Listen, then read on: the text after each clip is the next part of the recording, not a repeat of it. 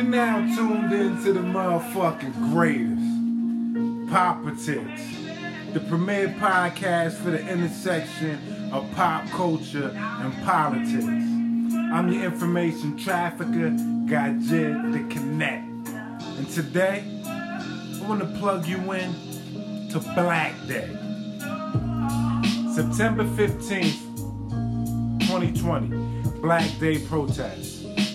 Palestinian Authority and Hamas condemn U.S. brokered peace talks between Israel, UAE, and Bahrain. There has been no progress on an Israel-Palestinian peace settlement.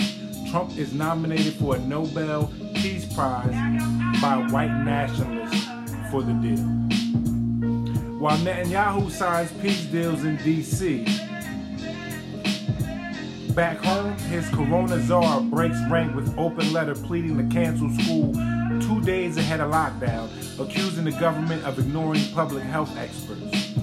4 countries not at war sign a peace agreement to normalize the illegal occupation and apartheid of Palestine by Israel, increase trade and tourism, and the sale of weapons of war.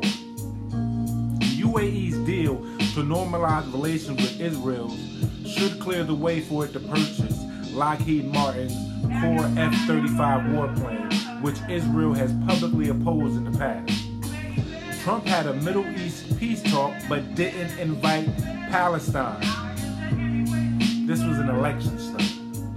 Hundreds of patriotic Israelis flew into Washington to protest the indicted #crime minister. Multiple White House staffers tested positive for COVID-19 one day after Israel Prime Minister, UAE, FM, and Bahrain foreign minister met with them.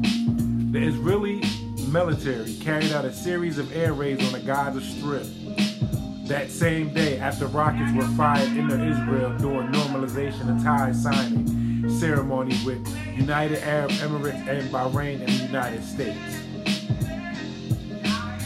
Bibi was big mad at Trump for selling F-35 combat jets to the UAE. Trump warned Bibi if he met with Biden, Trump would limit aid to Israel. Trump also demanded that no one wear a mask in public when appearing with him. Bibi put his mask on as soon as he was inside the White House.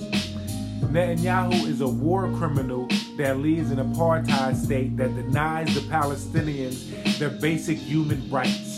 Trump is an impeached habitual lawbreaker who oversees forced sterilizations of undocumented women. They have both been nominated for the Nobel Peace Prize.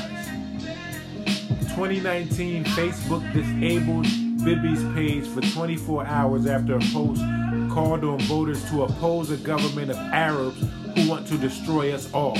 He denied writing the post and was violating election laws by giving illegal radio interviews despite judge orders on election day. September 2019, the U.S. government concluded with the previous 2 years that Israel was most likely behind cell phone surveillance devices that were found operating near the White House and other sensitive parts of D.C., according to 3 former senior U.S. officials. Politics, the premier podcast for the intersection of pop culture and politics.